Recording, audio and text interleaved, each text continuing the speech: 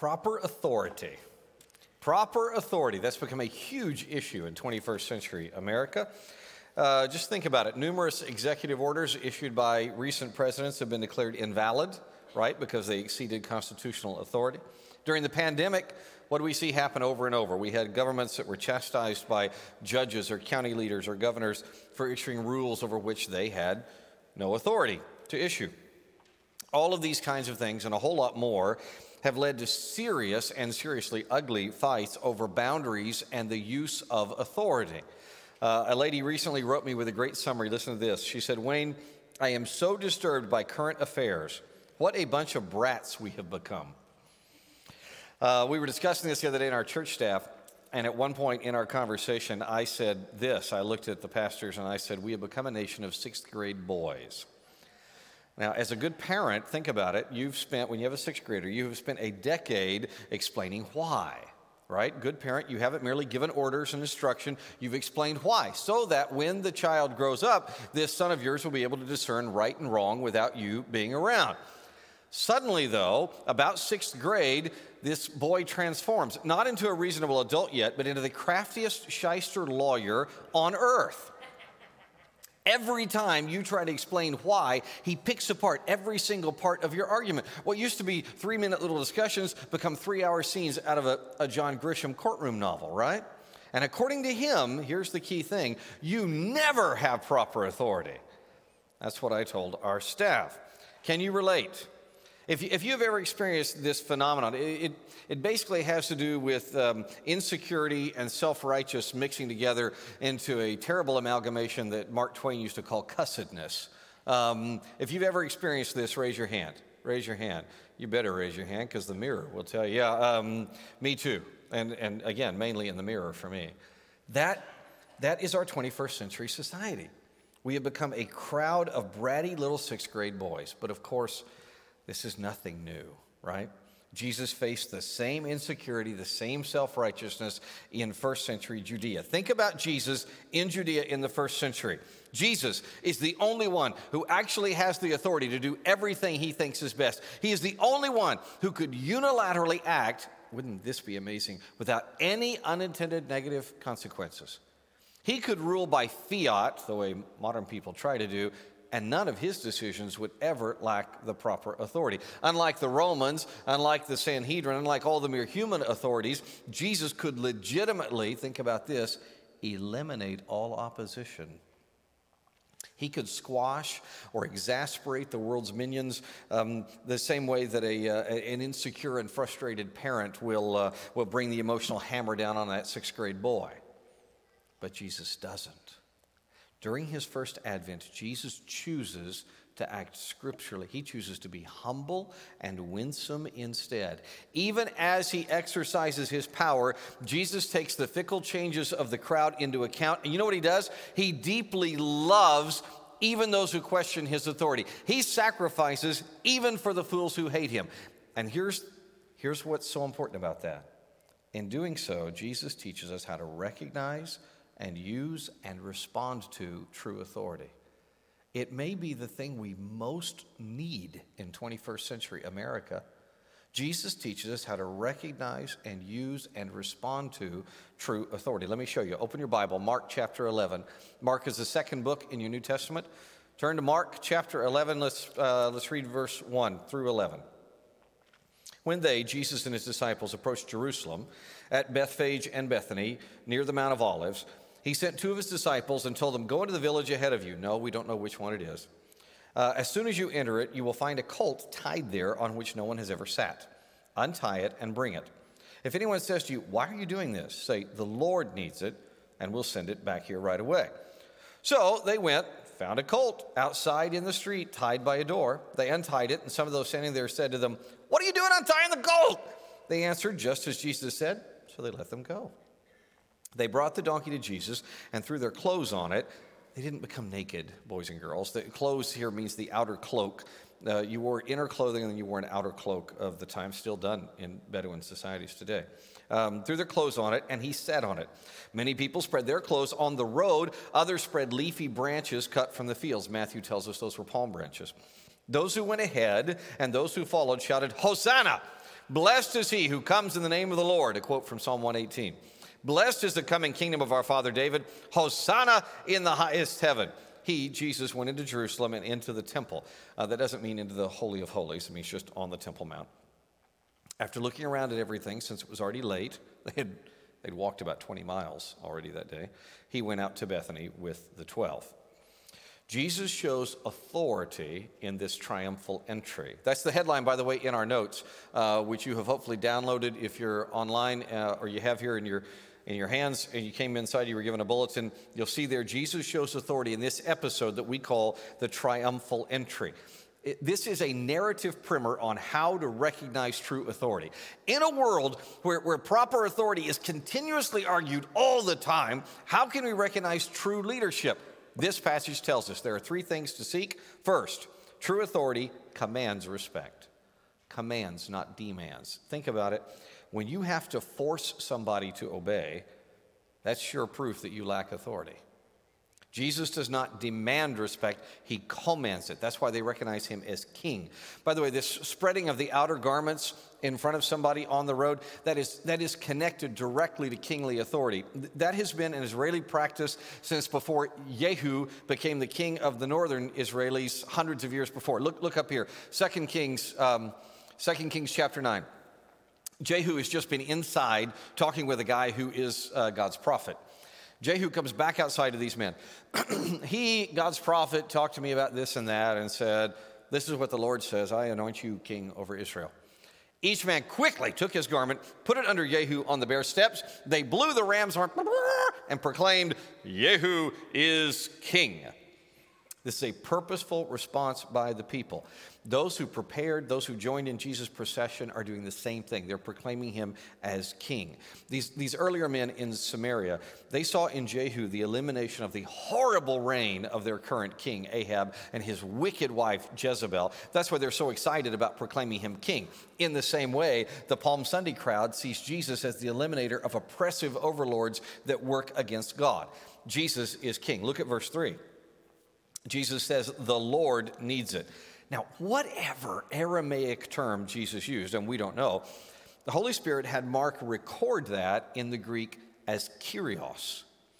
Kyrios is really important. It means the authority. It's used of masters, owners, kings.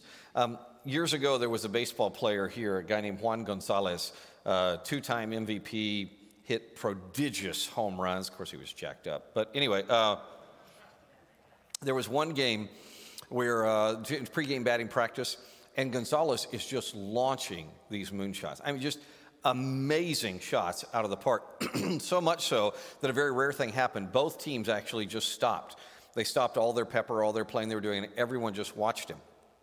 There was a reporter who was interviewing one of Juan Gonzalez's teammates, and they were watching Juan hit these balls out of the park.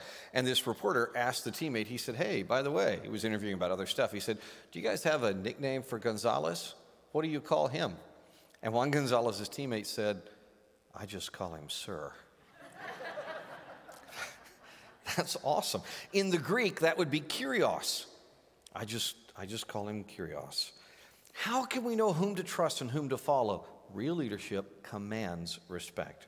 Secondly, and this is incredibly important, true authority does not deviate from Scripture. The prophet Zechariah specifically described how the Messiah would enter Jerusalem. I want you to look here and see how Jesus exactly matched that. There's even more detail than this, but we don't have time to go into it. Zechariah had said Zion should rejoice and shout when Messiah comes. What does Jesus do? He has not allowed this earlier in his ministry, but here he allows the people to shout and rejoice. Zechariah said this king will be righteous, which is an impossibility. There's none righteous, no, not one. But Jesus is the God-man, true, fully righteous. He is righteous. Zechariah said he would humbly ride in on the colt of a donkey, an animal that had never been ridden. What did Jesus ride in on? The colt of a donkey, the foal of a donkey that had never been ridden. And there's something else that I find especially interesting about this triumphal entry, and it's what Mark doesn't do. Mark doesn't relate this procession to a Roman general's triumph. In a few days, we're going to see, when we see Jesus in a few days, we're going to see him take the road to the cross. Mark is going to show that to us in exact terminology as a related idea of a Roman general's triumph. That's the idea he uses for his Roman audience to help us understand what Jesus is doing going to the cross. But this scene isn't depicted that way. In fact, this scene isn't depicted in a manner that relates to Romans or the Gentile world at all. This event is recorded in a way that emphasizes the fulfillment of Hebrew Scripture. Why? Because that's how one knows that an authority is worth following. When the leader lines up with God's word. The real triumph in the Gospel of Mark is Jesus' obedience to the cross. That's in chapter 15. Palm Sunday, though, is written to help us recognize true leadership. It lines up with God's word. Now, that doesn't mean the leader's perfect. There's none righteous. Every leader except Jesus will have flaws. This side of heaven, there will always be areas where a leader is still in process and doesn't currently line up with Scripture. For example, 1 Thessalonians chapter 5, verse 14 says, Christians are to be patient with everyone. What word was it? Christians be patient with? Everyone. I definitely deviate from Scripture in that regard. And that's not right. Being impatient is not right. So the Holy Spirit and God's people are still working on me. In fact, some of you are very well used in this area because you test my patience regularly. Obviously, leaders like me should be followed with caution. You should follow a leader like that, correcting the areas where they're not biblical. That's not the same as the very sad leaders who will warp Scripture to excuse their deviations. They will see culture or personal preferences as factors that override the Bible. Sometimes they even will deny biblical passages about Jesus. The Apostle John calls this the spirit of the Antichrist. Leaders like this are false teachers. They're to be avoided altogether. Here's the pattern for real authority. The leader's practice lines up with prophecy. His or her praxis harmonizes with their philosophy. His or her walk matches God's talk.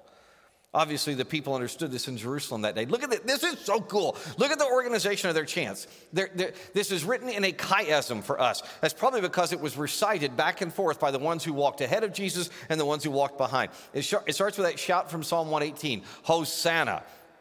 Hosanna is, Psalm 118 is one of the Hillel Psalms. It's for going up to Jerusalem. It's a song about the greatness of God's release of Israel from Egypt. Hosanna is a transliteration, a weird loose transliteration of a Hebrew word that was actually a loose transliteration of a Hebrew phrase. It's all kind of polyglot, but the idea is it's based on, everybody understood this, God come save now.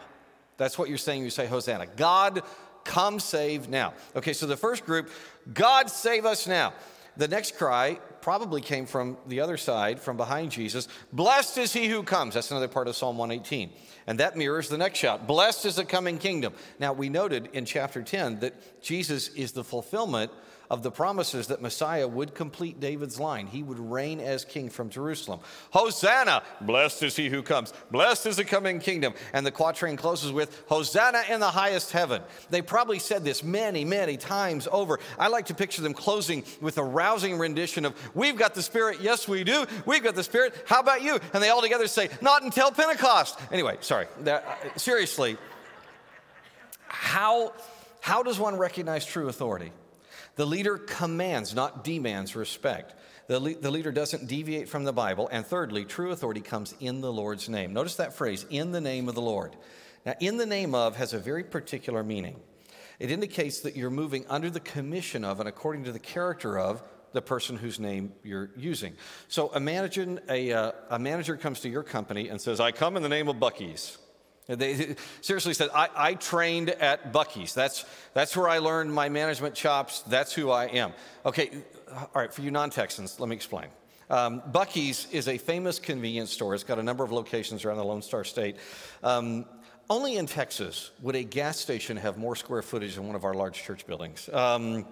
So this person comes in and says, I am a Buc-ee's kind of leader. I come in the name of Buc-ee's. What does that tell you? You know a lot of things about that person right there. Those of you who've been to Buc-ee's, what does that tell you right there? What?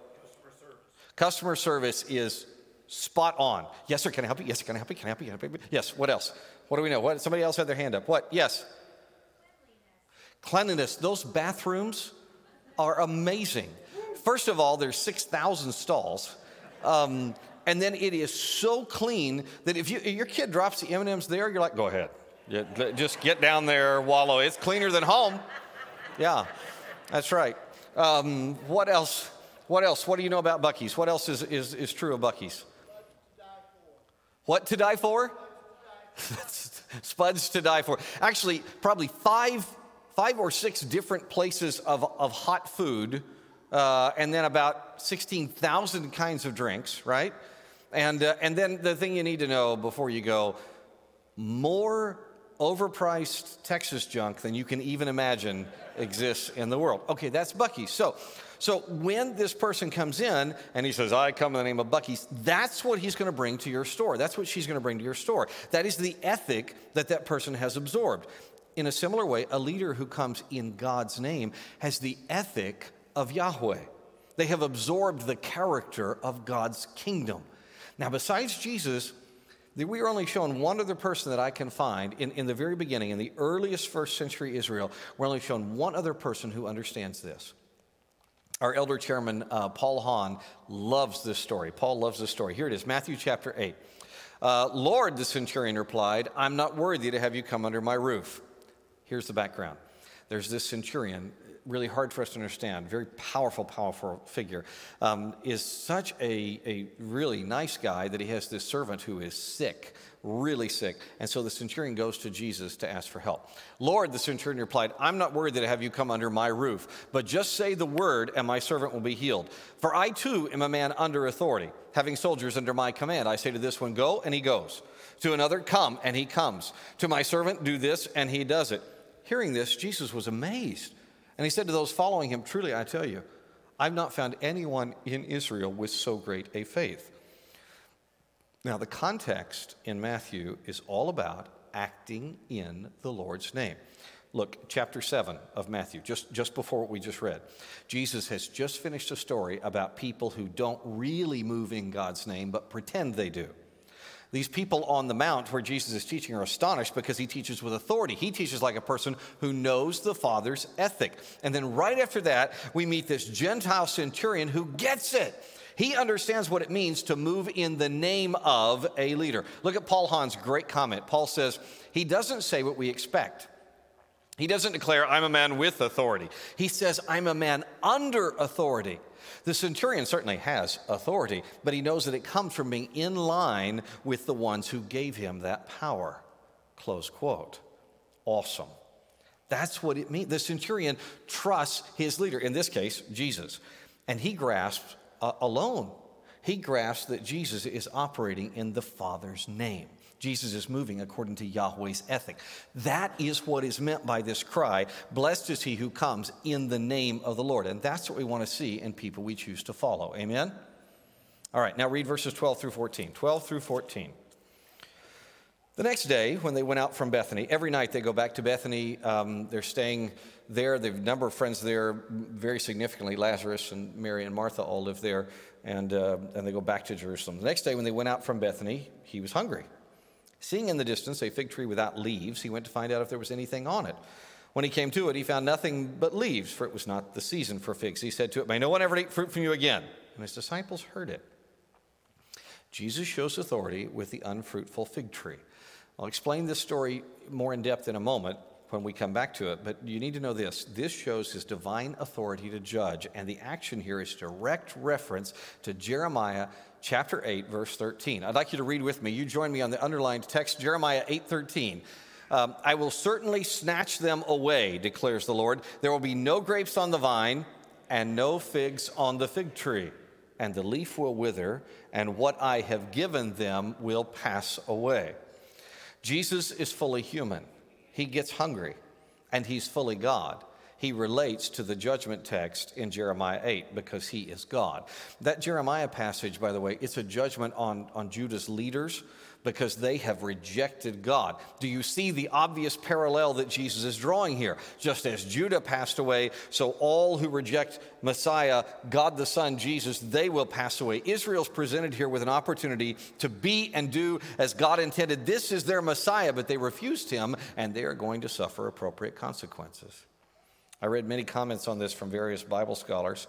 Theologian R.C. Sproul was a good one. He had this to say.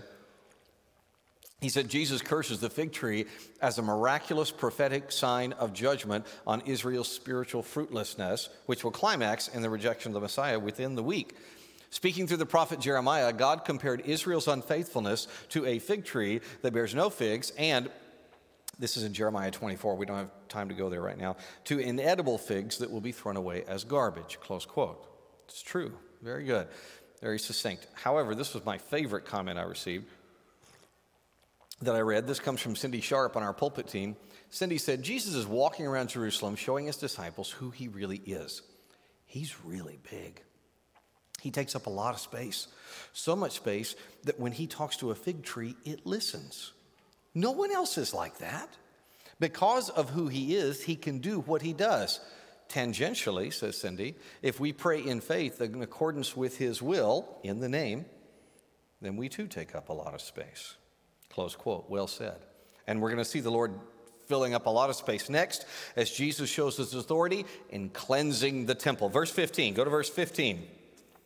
They came to Jerusalem, and he went into the temple and began to throw out those buying and selling. He overturned the tables of the money changers and the chairs of those selling doves and would not permit anyone to carry goods through the temple. He was teaching them, is it not written, my house will be called a house of prayer for all nations? That's a quote from Isaiah 56.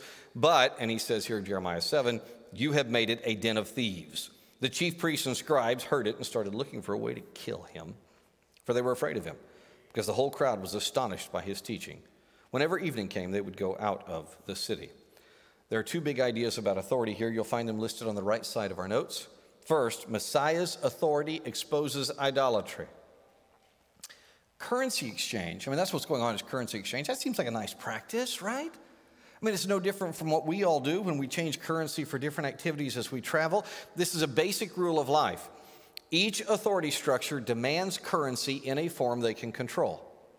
There are huge crowds flocking to Jerusalem for Passover. They come from thousands of different places, dozens of different currencies. The authorities who run the temple are just demanding that all money be changed into their special temple coin. And of course, they're making a nice little profit on each exchange. Think of it like this. When you travel, where do you get the best rates when you have to change money? Do you get it from a local bank or from that kiosk in the international airport? Where do you get the best rate? From the bank. Why? Because they have you captive in the airport. And if you need it, you got to get it then, right? That's like what's happening here. There's a surcharge here that's taking more of your money at the Temple Mount because they've got you captive. You have to change it there. But, and this may shock you, I don't think that's what Jesus is mainly upset about. At least unfair rates are not what he talks about when he's cleansing the temple. Go back to that basic rule of life. Each authority demands currency in a form that they can control, right? And therein lies the problem. The chief priests and the law experts have serious control issues. They are acting as if they are in charge of God's worship, and it's idolatry. Here is Messiah, God incarnate, and they just carry on as if their plans are the most important thing. Can you imagine Jesus returning exactly as scriptures foretell? And I know this doesn't work actually biblically, but just stay with me here. He returns and he walks right into here and we just continue on. Hey, just have a seat. We just continue on as if our worship plan was more important than the very object of our worship. That would be absurd, right? And yet, that's what we do. Just like these priests and Levites in Jerusalem, we can get so caught up in our human policies and procedures and practices that we don't respond to the Lord. So you know what he does? He overturns the tables of our lives to get our attention. This happens to churches. It happens to individuals. Sometimes God turns our lives upside down because he loves us enough to shake us out of idolatry, which is the sentiment behind this meme. Somebody sent me this. When people ask you, what would Jesus do? Remind them that flipping over tables and chasing people with a whip is within the realm of possibilities. That's what the Lord did for me. That's what he did for me when injury ended my athletic career. It hurt like mad to spend months and months and months lying there in traction with my neck immobilized. But I have never stopped thanking God for it. I have never stopped thanking God for loving me enough to force me to look at him instead of my idolatry. Now, you know this, I hope. Not every pain is a correction from God. The upsetting moments are just part of life here between the garden and heaven. But whenever your tables do get overturned, and they do fairly regularly, when your tables get overturned, I recommend this activity. Pray. Do this. Pray through the events leading up to your overturned, upsetting situation and investigate whether there might be some idolatry that God is exposing. Here's a few questions you can ask. Is there corruption in my life? Am I trying to control my currency? Am I blind to Jesus' work because I'm so caught up in my own business? If the answers are yes, then thank God for loving you enough to expose your idolatry. Second big idea in this temple cleanse, false authority is jealous of Jesus' power. The power structure did not like their idolatry being exposed. They determined that they were going to keep control. Thank goodness we're never like that. Oh, but we are, aren't we? I don't know, you're probably much healthier and holier than I, but I find myself on occasion laughing because I realize in my wrestling with God that what I'm basically saying to Jesus is, who made you God? Right? Maybe you can relate. When we find ourselves like that, when we find ourselves afraid of Jesus' authority, one of the ways you can tell this is if you're trying to diminish his rule in your life. When you're trying to diminish his rule in your life, here's something that can be very, very helpful. It's what Jesus is doing here. Make yourself look at who he really is. Martin McDonald of our pulpit team sent me this nifty reminder. Martin said, this passage presents a stark contrast between the earthly chief priest and Jesus, the true high priest. He is the ultimate authority, since he is holy, merciful, and righteous in all matters. And then he says this, thinking about who he is. Remember, Cindy said he's big. He fills the space. Martin says this, consider, as God, Jesus gave the Mosaic law.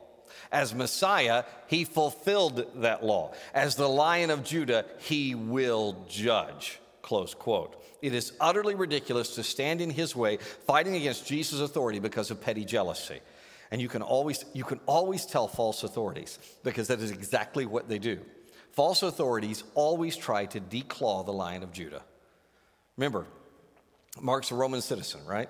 And it appears that this Roman citizen, Mark, is writing to a particularly Roman audience. And he points out the chilling reality that governing authorities in general do not put up with and often will fight directly against any power that claims to be higher than they. That was true for the religious council in Jerusalem. And as Mark writes his gospel, this kind of persecution is about to become common for Jesus' followers in the empire. And we see it again and again and again through the centuries. False authority is always jealous of Jesus' power. That's why it persecutes his people. Now, close out the passage. Go to verse 20. Verse 20. Early in the morning, as they were passing by, they saw the fig tree. Told you we'd come back to it. Withered from the roots up. Then Peter remembered and said to him, Rabbi, look, the fig tree you cursed is withered. Jesus replied to them, have faith in God. Truly, I tell you, if anyone says to this mountain, be lifted up and thrown into the sea, and does not doubt in his heart, but believes what he says will happen, it will be done for him. Therefore, I tell you, everything you pray and ask for, believe that you have received it, and it will be yours. And whenever you stand praying, if you have anything against anyone, forgive him, so that your Father in heaven will also forgive you your wrongdoing. They came again to Jerusalem. As he was walking in the temple, the chief priests, the scribes, and the elders came and asked him, by what authority are you doing these things? Who gave you this authority to do these things? Jesus said to them, I'll ask you one question, then answer me, and I'll tell you by what authority I do these things. Was John's baptism, he's talking about John the Baptist here, the one who testified to him and said, this is the Messiah. Was John's baptism from heaven or of human origin? Answer me. They discussed it among themselves. If we say from heaven, he'll say, then why didn't you believe him? But if we say of human origin, they were afraid of the crowd because everyone thought John was truly a prophet. So they answered Jesus, we don't know. And Jesus said to them, neither will I tell you by what authority I do these things. Jesus shows authority through the withered fig trees. You'll see in your notes, I pluralized that. I made tree plural because Mark connected these two events on purpose. The fig tree and the Israeli leadership that it represents, they are each exposed as useless. There's a whole lot here for our edification, I know, but for today, I'm going to just stick with the big ideas. Okay, the first big idea, true authority operates trusting God only. Jesus says, trust God. Believe him boldly. Summer of 1986, I was in Edinburgh, Scotland for a while. And while I was there, I really was blessed to enjoy these wonderful conversations day after day with a bunch of Scots. One night, we were all in a pub watching the news on the telebox, and this one Scot said this. My friends in Scotland right now, you, I think, will enjoy this. He said, most people are fairly meek when they interact with Scots here in our own country. There are 3 exceptions. English are bold because they think they are superior. Aussies are bold because they don't give a flip about anything. And then he said, Americans are bold because they know that if you hurt them, President Reagan will nuke Scotland. That is like the source of our boldness in prayer and in life. It's not that we're superior. We aren't brash just because we don't give a flip. We're courageous because we know the God who stands behind us. All God's people said. However, don't abuse this text. Again, our boldness is based on the size of our Lord, not ourselves. There are too many Christians that have been misguided about this passage. They are told that if they will just believe harder, then by their effort, they will cause the impossible to occur. They're tragically taught to act like pagans who control their fake deities by following the right formulae.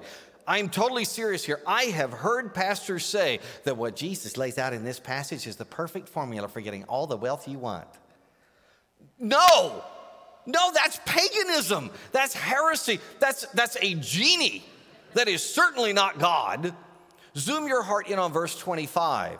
You see, this is what those false teachers can't handle. Verse 25, why is it there? They try to ignore it. Ask yourself, why is it there? This is not just a tacked on thought, it's essential. Why mention this reciprocal aspect of forgiveness in the middle of a speech about exercising our spiritual authority? Because we are flawed people. We continually need forgiveness.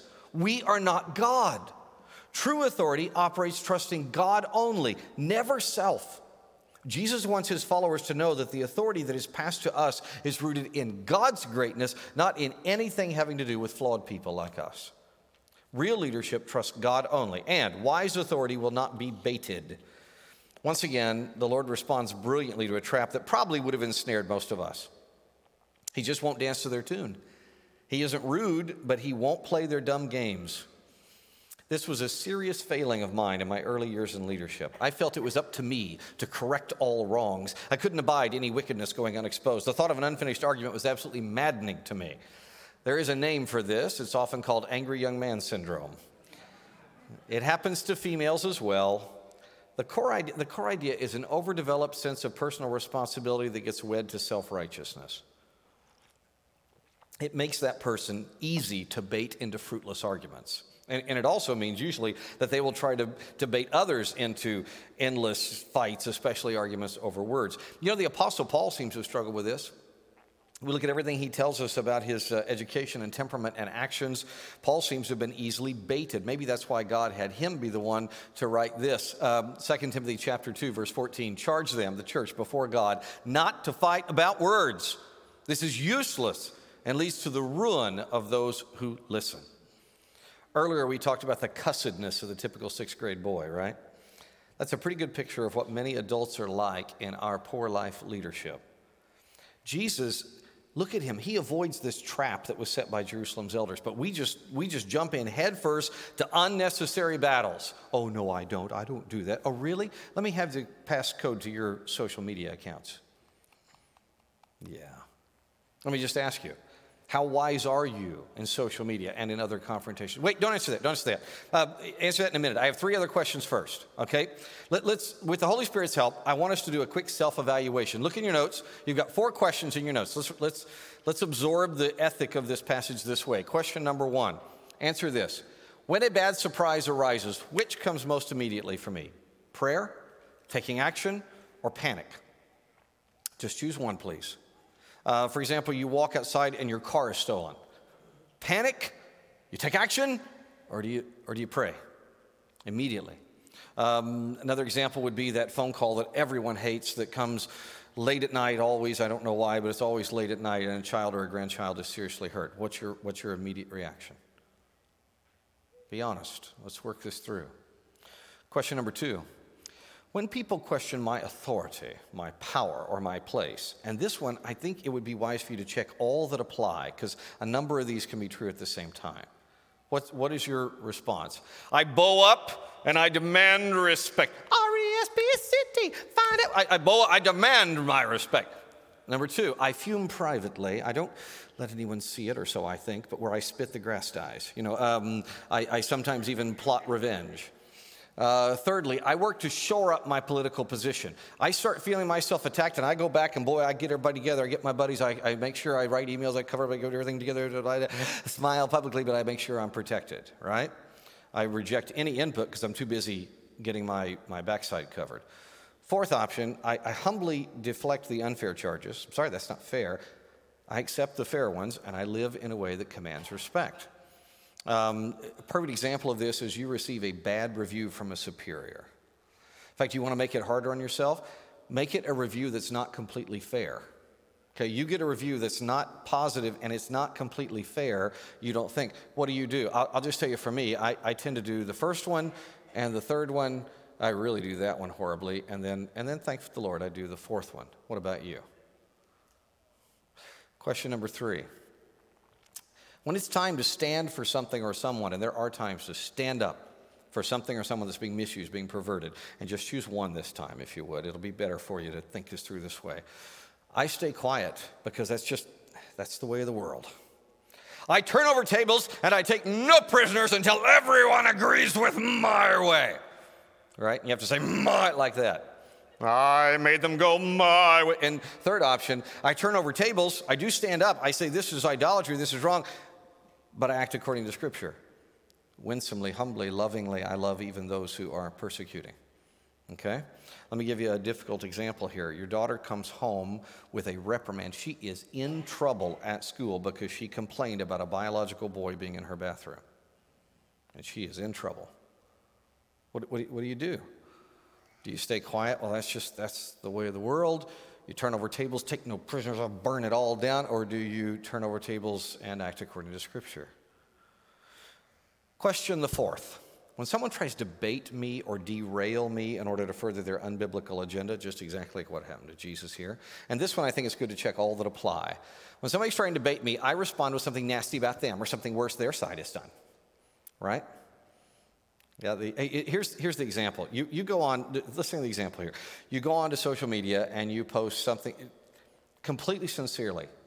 One of the rare times your motives aren't mixed. You're just being you as a believer in Christ. And you say, I am so blessed to be a believer in Jesus because it provides, and you, whatever. I have freedom, whatever you want to say. And underneath all these vitriolic, nasty, what? Whoa. Oh, you hate people. You hate pineapples. Whatever it is. They're just going nuts right down underneath there. And I love pineapples, so that came to mind. So that's what you get. Okay, when that happens, what do? You respond with something nasty about them. Well, what about your side? Second option, you get easily distracted. I get off my purpose. I'm in God's redeemed community to do the Great Commission by the power of the Holy Spirit for the glory of God. And I get totally off of that. Third, I become a partisan and I ask my side to rally around me. Hey, troops, rally! Get the pitchforks. And number 4, I allow them the chance to discuss real issues. And if I'm refused, and by the way, you will almost always be refused, just as Jesus was. If I'm refused, then I politely withdraw. I don't cast pearls before swine. What do? All that apply. For me, it tends to be this one and this one. What about you? Now, the reality is very few of us can honestly say that the best answer in each scenario is us. That when a bad surprise arises, we immediately pray. That's our immediate response. We know God who's big. We know who the real power is. We know in whose name we move. We need to respond to him first and engage with him. Very few of us, our first response, our main response when people question our authority is to humbly accept the fair charges, to humbly deflect the ones that aren't fair, and to live in a way that commands respect. When it's time to stand up for something, not many of us turn over tables. We do stand up, but we also act completely biblically with love. And when somebody tries to bait us or derail us, to allow them the chance to discuss real issues, and then if we refuse, politely withdraw, that's incredibly rare. So let's suppose that those are not all true of you. What can you do? You pray. You pray. It's not about you, it's about the size of your God anyway. Let's do it right now. Pray with me. Father, I pray for myself. I pray for my brothers and sisters that we will react in prayer. I pray that we will humbly accept the charges of the people that come from us, that are ways we need to change to live scripturally and healthily, and we'll live in ways that command respect. I pray that when we turn over tables, and there are times to do so, that we do so according to Scripture. We do so with love. And Lord, I pray that we will be shining lights in a culture that desperately needs it. We'll be like Jesus. We will give people a chance to discuss real issues. And if they refuse, then we will politely withdraw. I beg all this in Jesus' name. Amen.